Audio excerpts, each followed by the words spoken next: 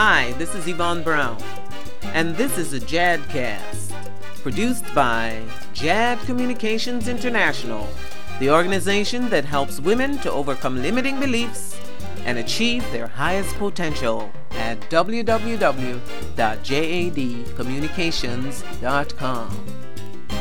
Welcome. Hello, and welcome back to today's JADcast.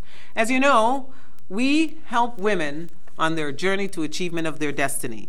And so today we have with us Shirley Gross-Moore, a successful entrepreneur who is recently retired and will discuss women and how their thoughts have an impact on their achievements. Welcome, Shirley. Thank you. It's nice to be here, Yvonne. The first question I'd like to ask you is, what, if any, limiting beliefs did you have prior to starting your business? First of all, Yvonne, I want to respond to that statement about my being retired. Actually, I don't consider myself retired because I am probably busier now, or certainly equally as busy as I was when I had the business. I've sold the business and at some point in time might decide on something else. So I'm not quite retired, kind of semi-retired.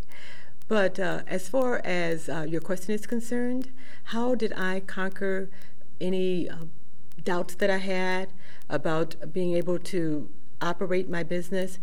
I think that when you start something that you're truly dedicated to, that you really believe in, that you have the kind of forethought that you know you're going to try your best to make it successful, that in itself eliminates some of the doubts.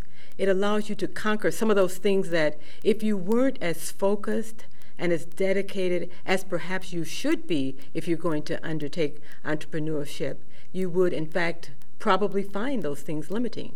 I think in addition to the fact that I was also raised by a father who never put limitations on me. My dad always said, you can do anything you want to do as long as you're willing to work and prepare yourself to do it. And I took that to heart and always felt that I could actually accomplish anything I set myself out to do. So for those women who are already adults and might not have had that background, you have to look for those resources from some other strengths that are within you. But for mothers who are raising daughters, I think it's important that they keep in mind that they should not use limiting language with their daughters. They should let their daughters know that they are equally as capable of accomplishing whatever they set their minds out.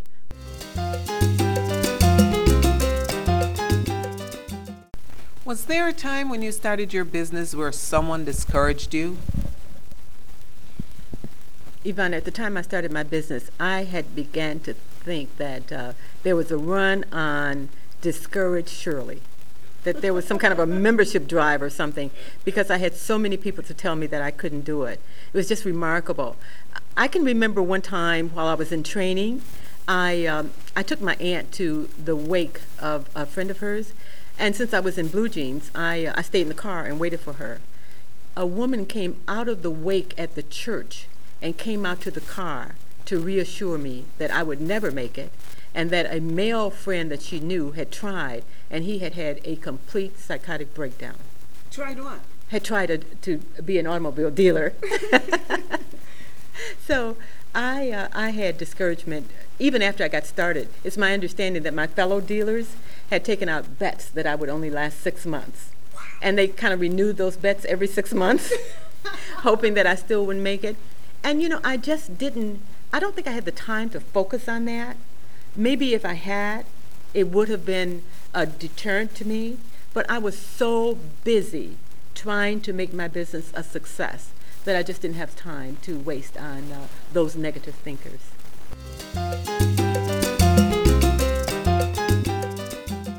Tell us about someone you saw overcome a limiting belief, Shirley.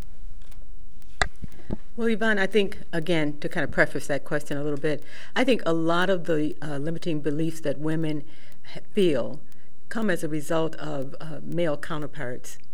I think that many times we doubt ourselves because we're kind of looked over as being capable of doing some of the things that we certainly are more than capable of doing.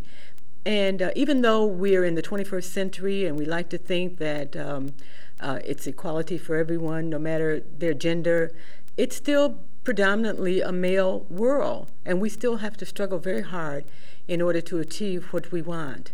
And I think one of the things that I think about whenever I realize that women are still dealing with these kinds of problems as far as not having confidence in their capabilities, it makes me think about a woman who worked with me some time ago, many years ago. And she was telling me that she was the assistant to a gentleman who was apparently the manager of a department, a large department.